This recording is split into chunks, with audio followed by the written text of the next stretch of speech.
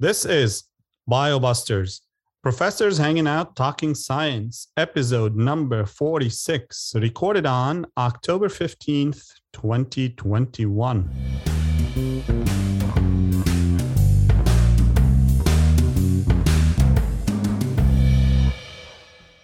Hello, folks. You are listening to the podcast about all things science. I am Dr. Abi Abdallah. I am here with Dr. Fauner and Dr. Keller. How we doing? Good. Very good. Good. Dr. Fauner and I recently attended a live football game. We did. Oh, yeah. I heard fun. about this. You It was a guys lot of went down fun. to the Steelers game, right? Yes, and they won because we were there. Who were they playing? Denver. Yeah, Denver. What's good game. Traffic was It was a- terrible. Well, usually Getting in for- was terrible. Yes. Forgot how bad traffic would get around there, but it was particularly bad because they had almost every road and avenue to the garage blocked off except for one. And it was they're a already bottleneck. one way anyway. Yep. Right? So yeah. it was But a hey, good time. I'm A good time glad was your that. team won. Was Fauner all decked out in his Steelers jerseys and everything? Not as much as you would think, but he was crazy. No, there was no. He warned me. He warned me about he- sports. He said, "I'm not the Fauner you know." When he goes to a Steelers game, he can get rowdy. Very.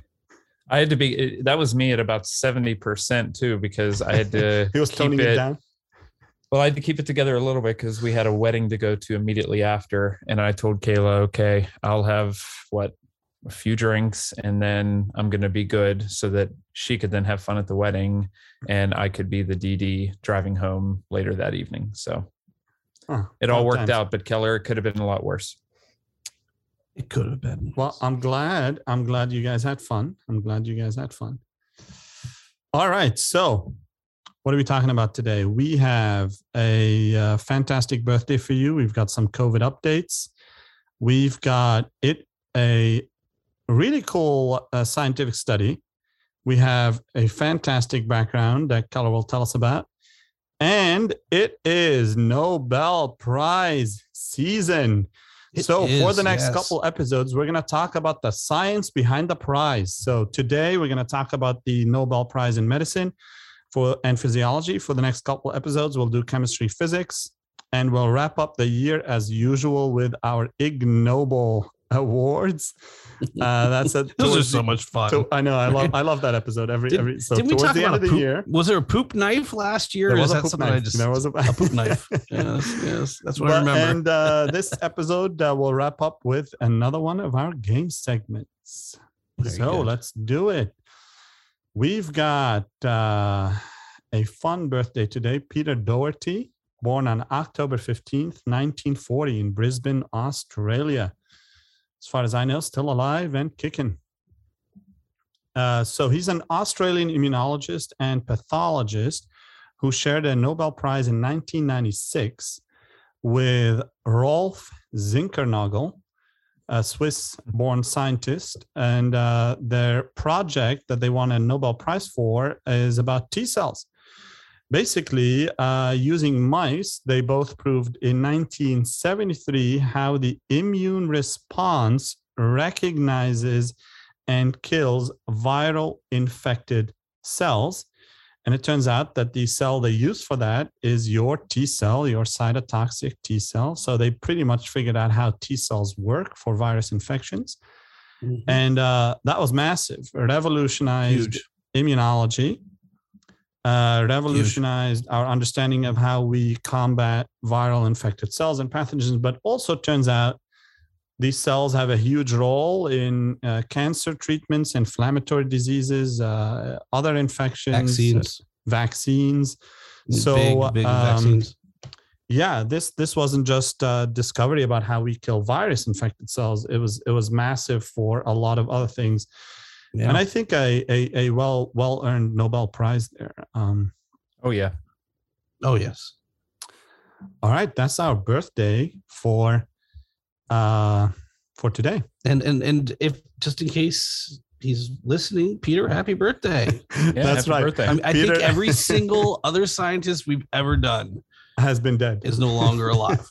That's right. So, Peter, This is happy the. birthday. I think this might be the first. You're right. This might be the first one we do who's still alive. So, Might be. Peter, if you are listening, happy birthday! And if you want to come on the show, we'll be happy to talk to you. By all means, Sure. I would love that. Absolutely.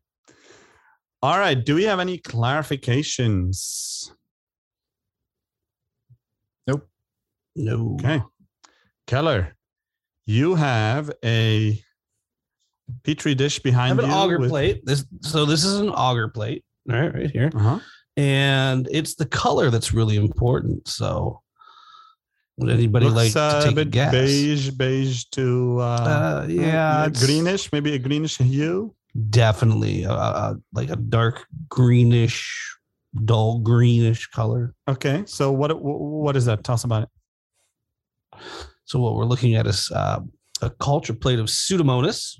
Pseudomonas is a ubiquitous bacteria, meaning it's everywhere. You'll find it in the soil, in the water, everywhere. And most of us come into contact with it every day.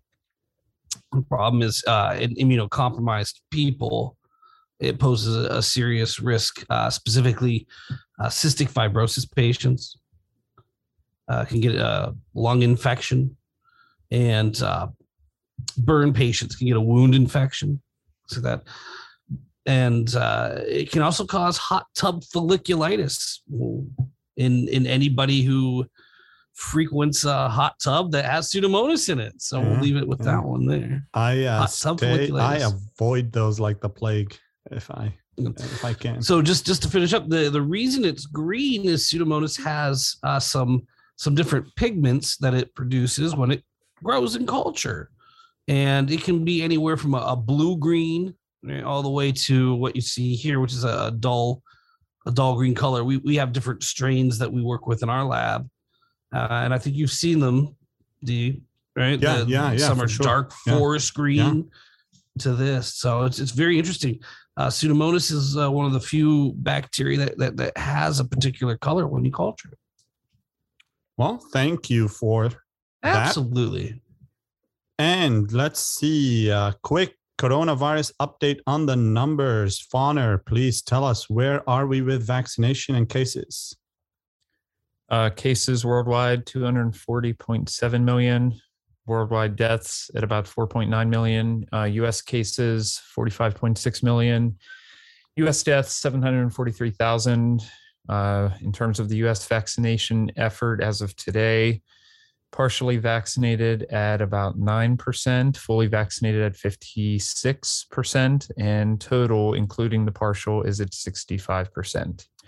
And those numbers have kind of stayed there for a while now, right? They're not going to move much. We haven't No, budged them, stalled. but Yeah. a few percentage points here and there. I mean, look, we tried money, we tried free beer. I don't know what else is going to work. Free beer didn't work. I don't know what else will work. I think we may be plateauing there, but we'll see. We've said things about coronavirus in the past on here that turned out to be, later wrong because the data changed, or a Delta variant came along. I remember when one time we said, "Oh, hey, this thing is behind us," and then it wasn't. But let's see. I'm sorry. Go ahead. Oh, no worries. Vaccination effort globally, about 6.61 billion doses have been administered. 47.3% of the world's population has gotten at least one dose, and 2.7% of people in low-income countries have received at least one dose. Yeah. Any Keller? Any quick COVID exciting news? Well, right. I think while we were getting ready for this podcast, and I just right off the presses, the FDA advisory panel has approved the J&J booster 2 months after the first shot. So the booster's been approved. So I guess we'll all be getting another shot probably pretty soon. I'm still waiting on Moderna. I'm a Moderna vaccine. I know that's I think we had Pfizer, didn't we, Fauner? Yeah, I think Pfizer. I'm pretty Pfizer. sure. I have my vaccination card somewhere. You guys, if you're Pfizer as professors, and you are in that teacher category, you may be, if it's 6 months or more, you may be eligible for that Pfizer booster. Something to look into. But Yeah, for sure. We can move on. I'm excited. We'll get an email. Don't worry. So the new Merck pill is out, right? It's a drug. It's just a pill, right? And it's an actual treatment. Molnupiravir, I think is how you say that one. It is I believe a protease inhibitor, if I'm right. Of some sort, yeah. I think so. Yeah, that. So a lot of new antivirals that come out are specific protease inhibitors. So I think this one fits that bill too. But it has cut the risk of hospitalization and death by 50% in studies. It's under FDA review, so we have that. There are other treatment modalities that are out there, approved and unapproved. But between the vaccine, monoclonal antibody treatments, and this new drug, and any other drugs coming on the market, I think honestly, any death at this point from COVID is probably preventable. Yeah, I would say unless you have a severely immunocompromised person. Let's say most deaths are preventable. Yeah. How about that new study about doses? When exposed to SARS-CoV-2, why does one person have an asymptomatic infection and one would end up in the ICU on a ventilator? And a recent study in the Journal of Nature came out that shows that the dose matters. So they gave monkeys a dose of the virus, different doses that they inhaled, and that was a key factor that determined the severity of the disease. So more virus equals more disease, which makes sense. It's obvious, right? But it's obvious, but you need to kind of prove that. It's obvious, but not. Things like you can't believe things like say cholera. That's a GI bug. I think we're all familiar at least with the term cholera, and the disease is like a nasty diarrhea, but you don't need a lot of bugs to start a whole infection. Right. Malaria is another one. You need 10. They did these experiments, like 7 to 10 infectious organisms to start the whole thing. That's not a lot. So, I think this needed to be shown. Most infections are dose dependent, but I agree. Now we know for sure. And for this specific infection, since it's new, the virus is new. The data is novel. So, but true. Here we go. All right, cool. Let's move. Thanks for that. Let's move on to this episode's scientific study. This one is a cool one. So this one came out of the journal Cell Host and Microbe. Actually, shout out to Dr. Dave Deryancic, biochemist, genetics professor at LECOM, brought this one to my attention. Title is Symbiont Regulated Serotonin Biosynthesis Modulates Tick Feeding Activity. Bunch of science names there. Let's simplify that one. Please, that's what I was going to ask. Yeah, okay, absolutely. So pretty intense. So what symbiont, is basically an organism that lives happily kind of ever after with another organism, right? So symbiotic relationships, two organisms interacting, living with each other. So it's a beneficial interaction. In this case, in this case it is, And ticks, as we all know, they're these little blood suckers organisms, and they need blood to grow. They need blood to grow. They need blood to develop. They need blood to reproduce. Yeah. And one of the things about ticks that's really annoying, other than the blood sucking part, is that they carry a lot of diseases that can transmit to humans. And cause illness. We've talked about a few of those on here. We've talked about Lyme disease. We've talked about briefly, I think, about Babesia, anaplasma, rickettsial diseases, all these tick related things, right? A lot that we haven't talked about. Yes, absolutely. Yeah, maybe we should.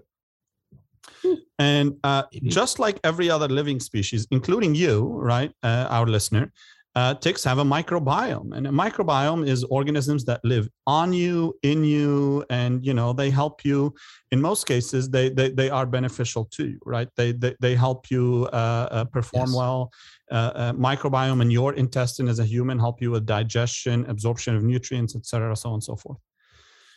And these organisms produce a ton of molecules, metabolites that help you perform your function. So the scientists in this particular study asked the question of whether any of these organisms inside these ticks can influence behavior, not just necessarily physiology. Oh, sure. Can it help you, say, get more vitamin K or whatever, or break that down? But can it help? Can it affect function, behavioral function? So what they did in this case, they looked at this Asian longhorn tick.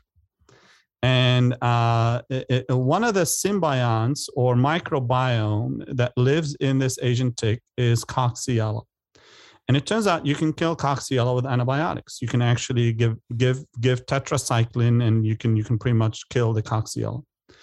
So they took these ticks, they gave them antibiotics, tetracycline, killed the Coxiella bacteria that lives inside them, and as a result of killing the bacteria that lives inside these ticks, you pretty much also kill everything that these bacteria produce, right? So if you get rid of it, you don't kill. So if you get rid of the bacteria, you no longer have these products. And then they monitored the behavior of these ticks, and it turns out the ticks stopped feeding. They stopped going for blood meals. So normally these ticks go for blood meals because they need it, right? So, but it turns out if you kill this one bacteria inside their microbiome, they stop feeding. So to get to the bottom of this, they tried restoring or adding into the ticks some of the microbiome-derived products. So they thought, okay, if these things have Coxiella and I kill the Coxiella and they stop feeding, what is the Coxiella producing that helps these ticks feed or affects their behavior to go feed? And it turns out these bacteria produce a compound called chorismate. The name doesn't matter, but they produce this compound that in turn leads to the production of serotonin, which affects the behavior of the tick and its feeding abilities, which is crazy, right? So basically, you can then have a link between a microbiome that is manipulating its host behavior, right? Which to me is fascinating, which is why I thought, we'd bring it to the attention of our listeners. It's really interesting. But first thing, I was waiting for you to say the Latin name of the tick, but you skipped right over. Yeah. Hemophilus longicornis. That's a good try. I like it. That's good. Second, it's really interesting. There's two thoughts I actually have on this. One, these ticks were lab-bred ticks, right? They weren't wild ticks. As far as I know. But, well, yeah, because tetracycline antibiotics are usually the first-line agent for most tick-borne diseases. Yeah. Lyme disease, Rocky Mountain spotted fever. So if there was some other bug there, it would be affected as well. Second, I would argue that a very low percentage of these ticks carry Coxiella, or at least not 100%. And so, well, it's really interesting that, and I do believe that the tick microbiome will affect the tick, just like our microbiome will affect us. They kind of made it sound like an all or nothing thing here, right? So, if there's no Coxiella, they're not going to feed. But really, it's just really a reduction in that, because I guarantee you ticks that are in the wild that aren't infected with Coxiella must still be feeding, or else you wouldn't have any tick reproduction. Yeah. So I think it's a step in the right direction. It's interesting stuff. Yeah. No, but, I see what you're saying. Yeah, I see what you're saying. But could it possibly be? It can't be holistic. It can't be all ticks. No, of course not. Of course not. With Coxiella. No. Could it possibly be? I've never. Go ahead. Could it possibly be that there's another microbiome, another bacteria that also produces that same intermediate that leads to tryptophan, that leads to serotonin levels, right? So there might be redundancy there. Absolutely. Right? Yeah. Absolutely. And I think that's what you're saying. Yeah. Kind of. I mean, I'm saying maybe it's a degree and not a yes, no. I mean, in their case, the ticks stopped feeding. Only 50% of the ticks that we get at Presque Isle have Borrelia. And that's the highest rate I've ever seen anywhere in the literature of a pathogen in ticks. Yeah, but this was micro. plus, right? This was the microbiome, though. It wasn't like, oh, it's infected. You know what I mean? Like it was. Well, I understand, but Coxiella is a human disease. Yeah. Right? Coxiella Q fever. So it's a tick-borne disease, no doubt, right? And therefore, since it's a human pathogen, we kind of monitor it a little bit. Yeah, but even if it is the microbiome, it can be transferred. It can be transmitted to humans. Yeah. I think for the Asian longhorn, I don't know if it's actually, that's a good point. I don't know if for the Asian longhorn, if it's just a microbiome or also disease causing. But yeah, good point. But I thought it was cool that there's a microbiome that affects behavior, not just physiology, right? That's fascinating. Yeah. I stole your word. Fascinating. All right. Let's move on to Nobel Prize, Science, Medicine, or Physiology Prize. I think we give this to Fawner. What do you think? There's a lot of physiology in here. Well, it's all phys. You might as well just give it to him. Sure, why not? So the 2021 Nobel Prize in Phys or Medicine, jointly awarded to David Julius and Ardem Patapoutian, if I'm pronouncing that correctly. I think it's Patapoutian. Patapoutian. Okay, I'm just going to call him Ardem. Actually, he's from my hometown. Oh, no. Yeah. Ardem Patapoutian, born in Beirut, Lebanon. Grew up in Lebanon, actually. Wow. Yeah, and cool. moved to the U.S. In college-aged years, and from my hometown. Really cool. Just like you. That's right. Yeah, but I don't have a Nobel Prize. Not yet. Yeah. Okay.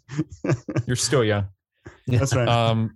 So they identified receptors that had to deal with sensations of temperature and mechanical stimuli, otherwise known as touch.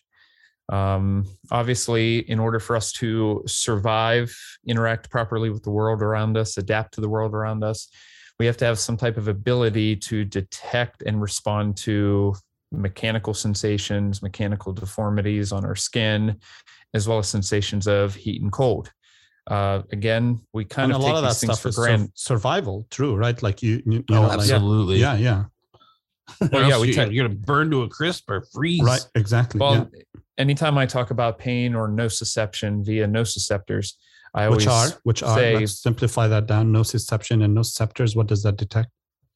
Well, that's what I said in the sentence. I thought I said detecting pain via nociceptors or nociception. Nociceptors are pain receptors in the body. Sorry about that. So he's getting sassy with me today. I know. I was just about to text him saying stop being sassy. So with nociceptors, I always tell my students, hey, it sucks to be in pain, but without pain and without the ability to detect pain, we wouldn't survive very long. We would be dead probably very quickly. Isn't it with leprosy? What is that's a infection, right? That causes yes, it is. What is the microorganism responsible for that? It's Mycobacterium leprae. Okay. And I've never forgotten watching this movie with my mom as a kid, where I think it was back in the time of the Crusades. And this one kid growing up, a prince or related to royalty, and the one king had leprosy. And the mom was always worried about the son having leprosy. And she looks over and he is reaching over to grab something on a table and his arm is in a flame and he's not responding. And she realizes, oh, he has leprosy already. So he's not detecting pain there.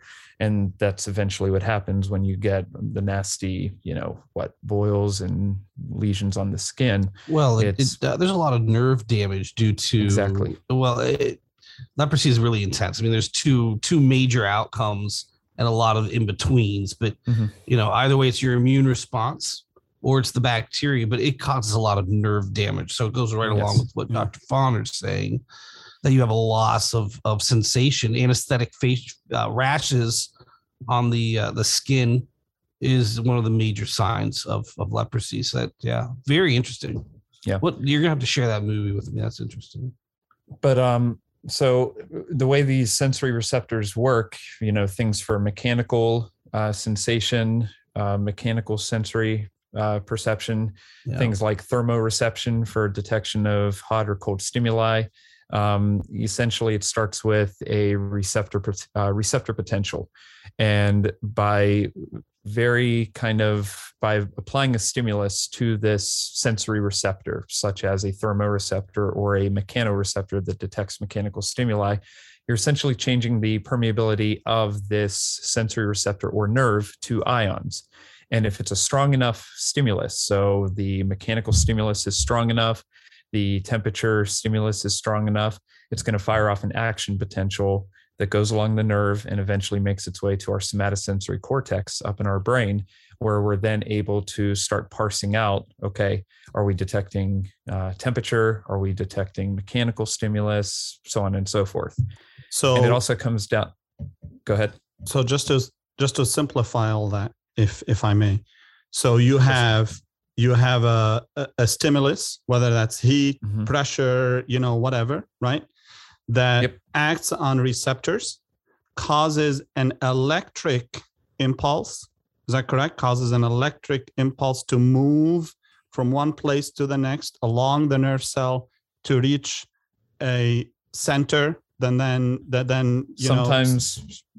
Yes, sometimes it has to do with a receptor. Sometimes, simple mechanical bending of a sensory receptor that, such as a mechanoreceptor, will cause a physical deformity that opens up mechanically gated ion channels, allowing the ions to flow right through. But yes, some of them do rely on receptors. Electric impulse, or there's some sort of electricity involved, right? Or measured electricity.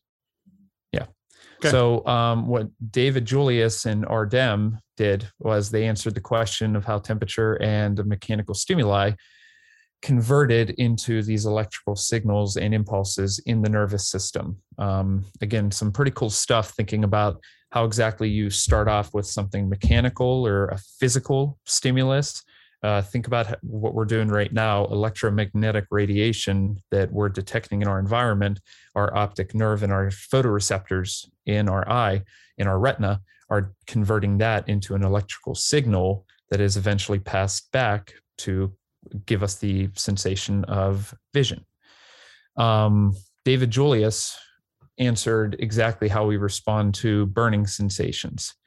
And if you think about it, we already know how somebody responds to, let's say, hot peppers. If somebody eats a very, very hot pepper, it can cause you to feel a burning sensation that, if it's hot enough, obviously that could also cause some pain as well.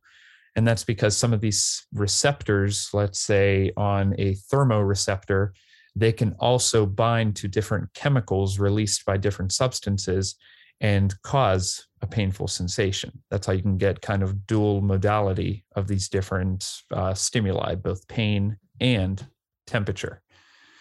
But David Julius's science team isolated DNA fragments that were associated with genes responsible for sensation. And they took cells that did not respond to these hot peppers, and these cells did not have proteins or the genes that were required for that particular sensation. They then spent a lot of time adding these genes one by one to these cells, and they examined and measured whether they responded to hot peppers. And after a period of time, they correctly added the gene responsible for the hot pepper sensitivity, and that's how they identified and discovered the protein that was needed for the response to heat. And this receptor, crazy? I mean, the amount of work it takes, right? They had hundreds of genes and they just did not know which one responded to heat, and they just added them one by one into cells and measured.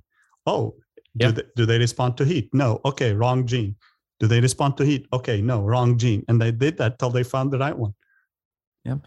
And these types, so that gene that was that eventually encoded this very famous receptor is called TRPV1.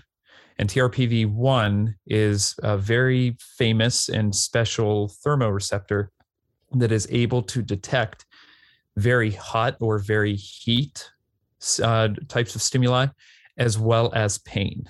And that's because it's able to also bind different chemicals. I believe TRPV1 is also able to sense pH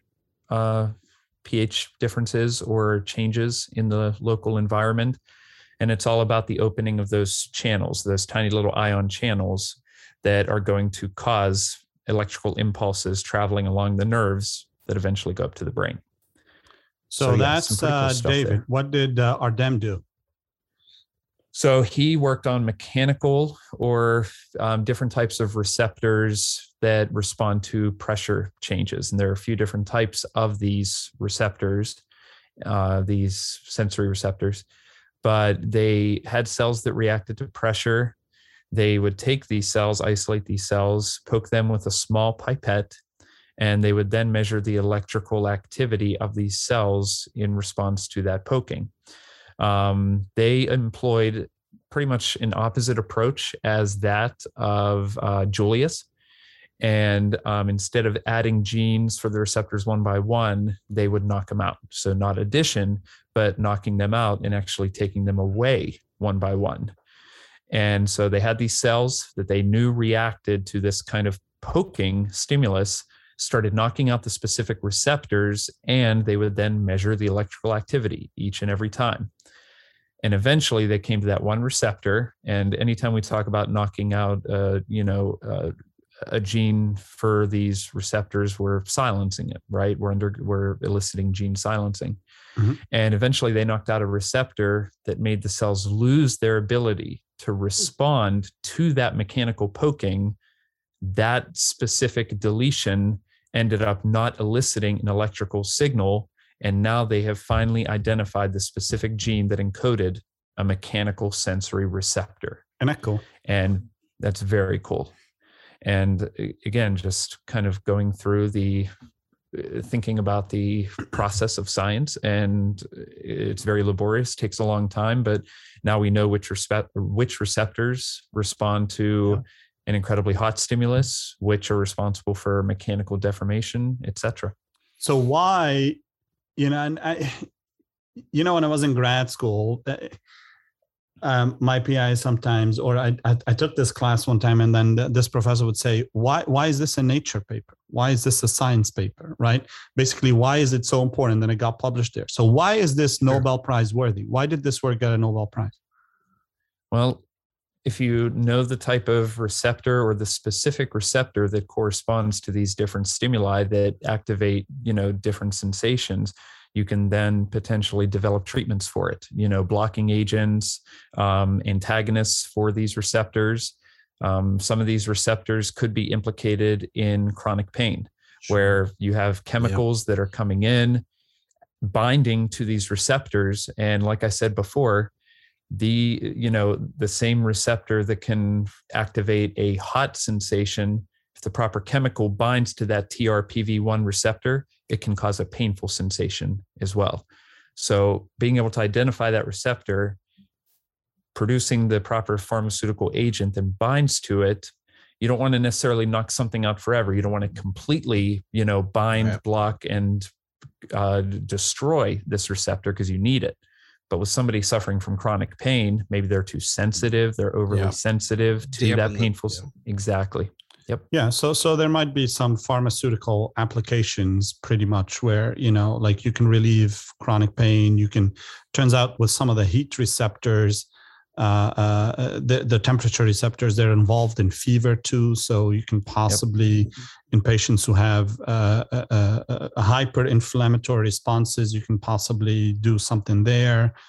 But, now the rub comes from the fact that there is redundancy when it comes to these receptors. So for example, years later, they discovered all these other receptors that can do the same thing. Yeah, you have other, it's not just one, but it's a group of these receptors not only TRPV1 responding to heat and pain, but also another receptor that was identified, TRPV2.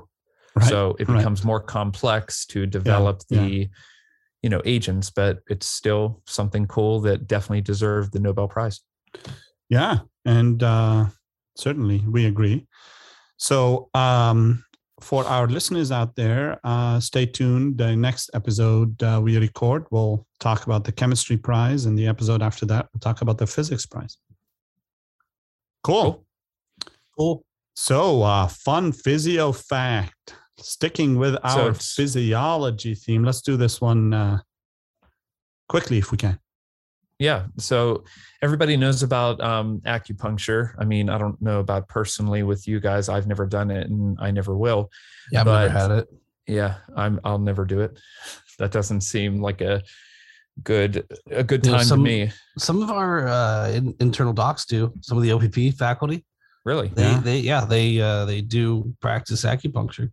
And I mean, the concept appears to be sound, and anybody who has ever seen a movie or seen somebody or has undergone acupuncture involves the insertion of these very thin needles through your skin at important and strategic points throughout the body. And it's generally used for the practice of overall wellness. Some people use it to manage stress.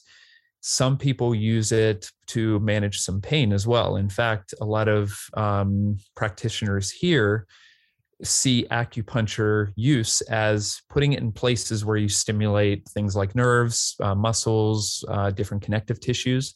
When you stimulate them in the right spot, you might be able to boost and enhance your body's natural painkillers. So it could be, and I'm not saying it'll completely alleviate your pain, but it might make for a good therapy in conjunction with other treatment modalities. So what's come out recently, I don't know exactly how long, but it's a cool technique based on acupuncture called electroacupuncture. And this is when you actually use electricity to enhance the benefits of the traditional use of acupuncture.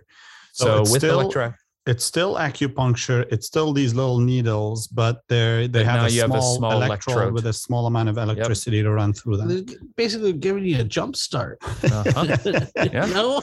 Not working? That's what I'm picturing. Like, yeah. Now.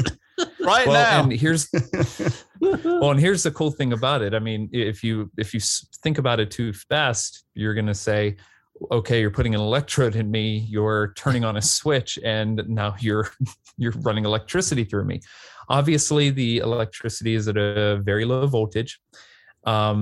Using the electrode and a proper voltage, you can ensure that you're getting the right amount of stimulation that I just talked about to different nerves, muscles, connective tissues. So what's the benefit? What's the benefit? Why is this the thing?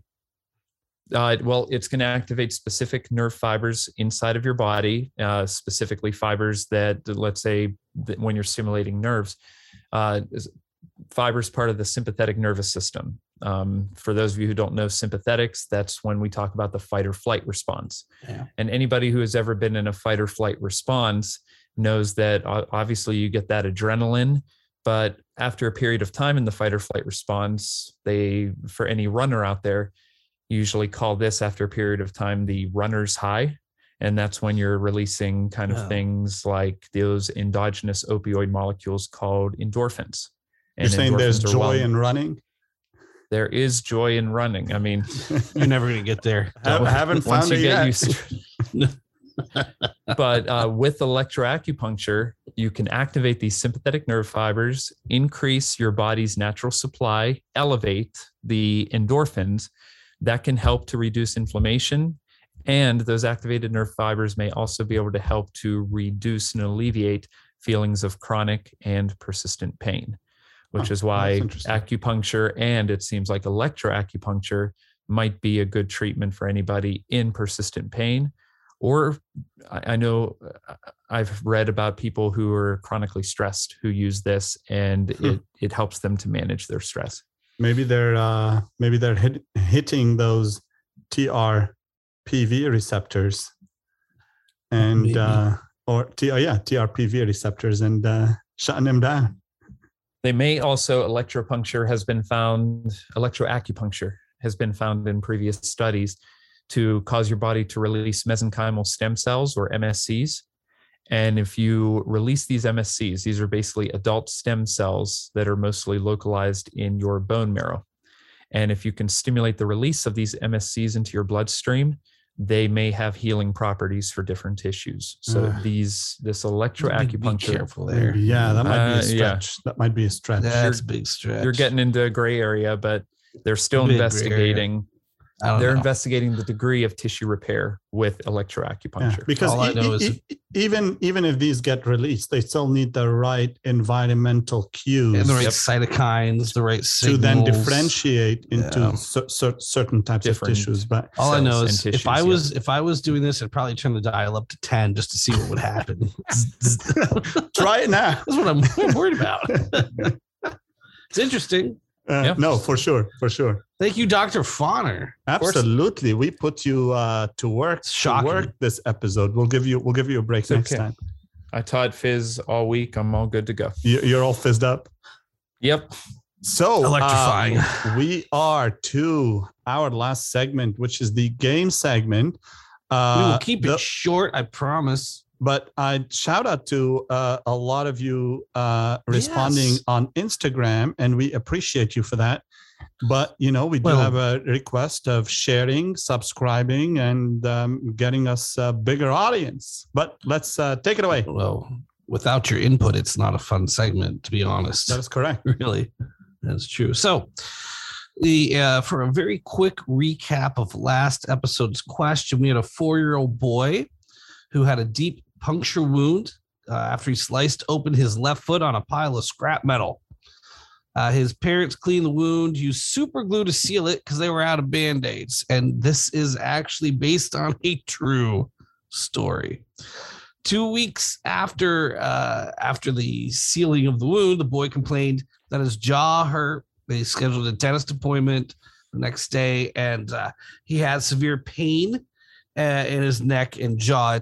This was definitely lock jaw.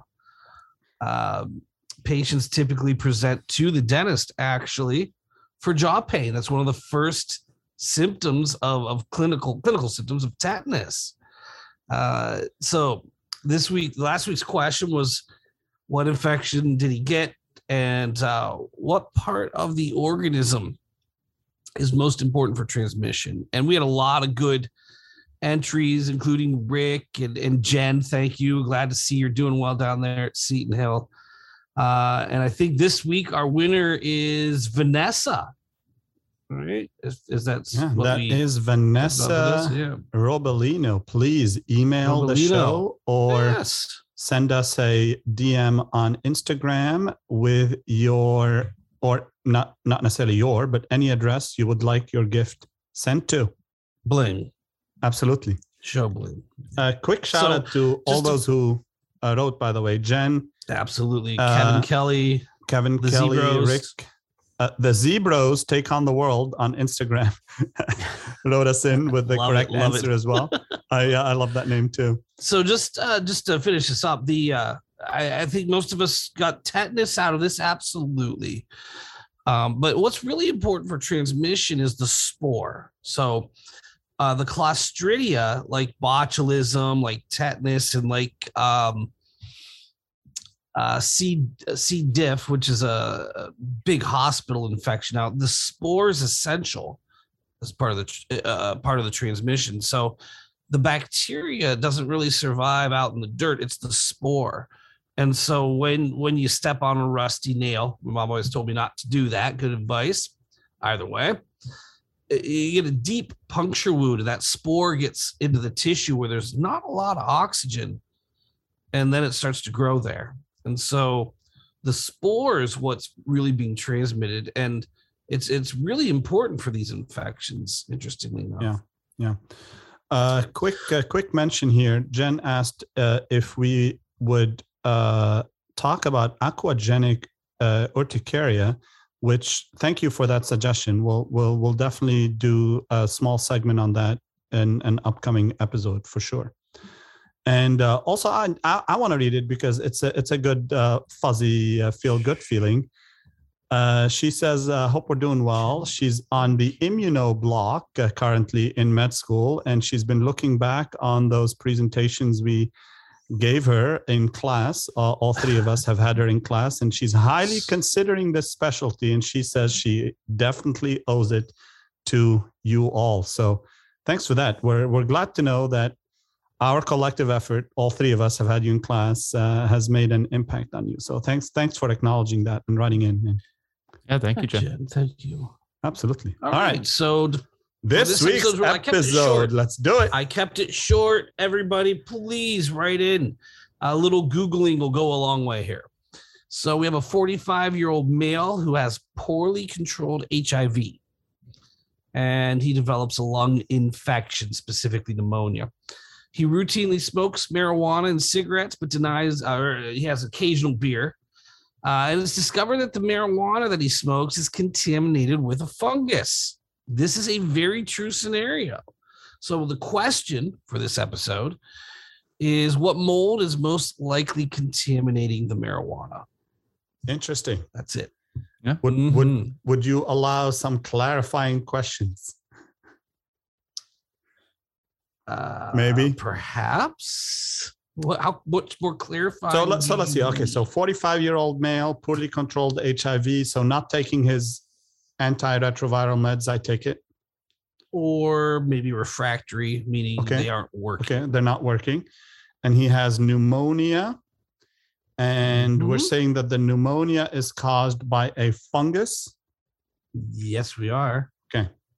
And he got this fungus from smoking marijuana. Hey, Fawner, you're not a microbiologist. Was that pretty self-explanatory? I think it's fine. Okay.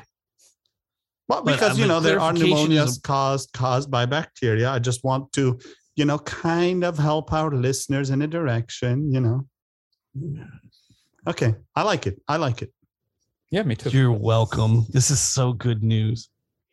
It's funny that this is the case because we had we had an HIV patient in class today who had pneumonia. I bet it was a different bug. Yeah, which is okay. No, this is interesting. Cool. Well, I'm not going to say what it is yet. Well, we can talk. Why don't we bring that up at the next episode? Let's do that. Yeah, absolutely. That sounds good. Okay. All right. Well, thanks for listening, folks. That's our show for today. Please subscribe, share, get on Instagram, tell your friends. You can email us at thebiobusters@gmail.com. And you can find us on iTunes, Spotify, TuneIn, Amazon Music, and you can find our videos on Dailymotion. You can find the links to all of these in the show notes. Follow and share. And thanks for listening, and catch you next time. Keep those emails coming. Keep those topic suggestions coming. We will definitely talk about that next time. And thanks for listening, and goodbye, and we'll see you next time. All right. Thank you. Thank you.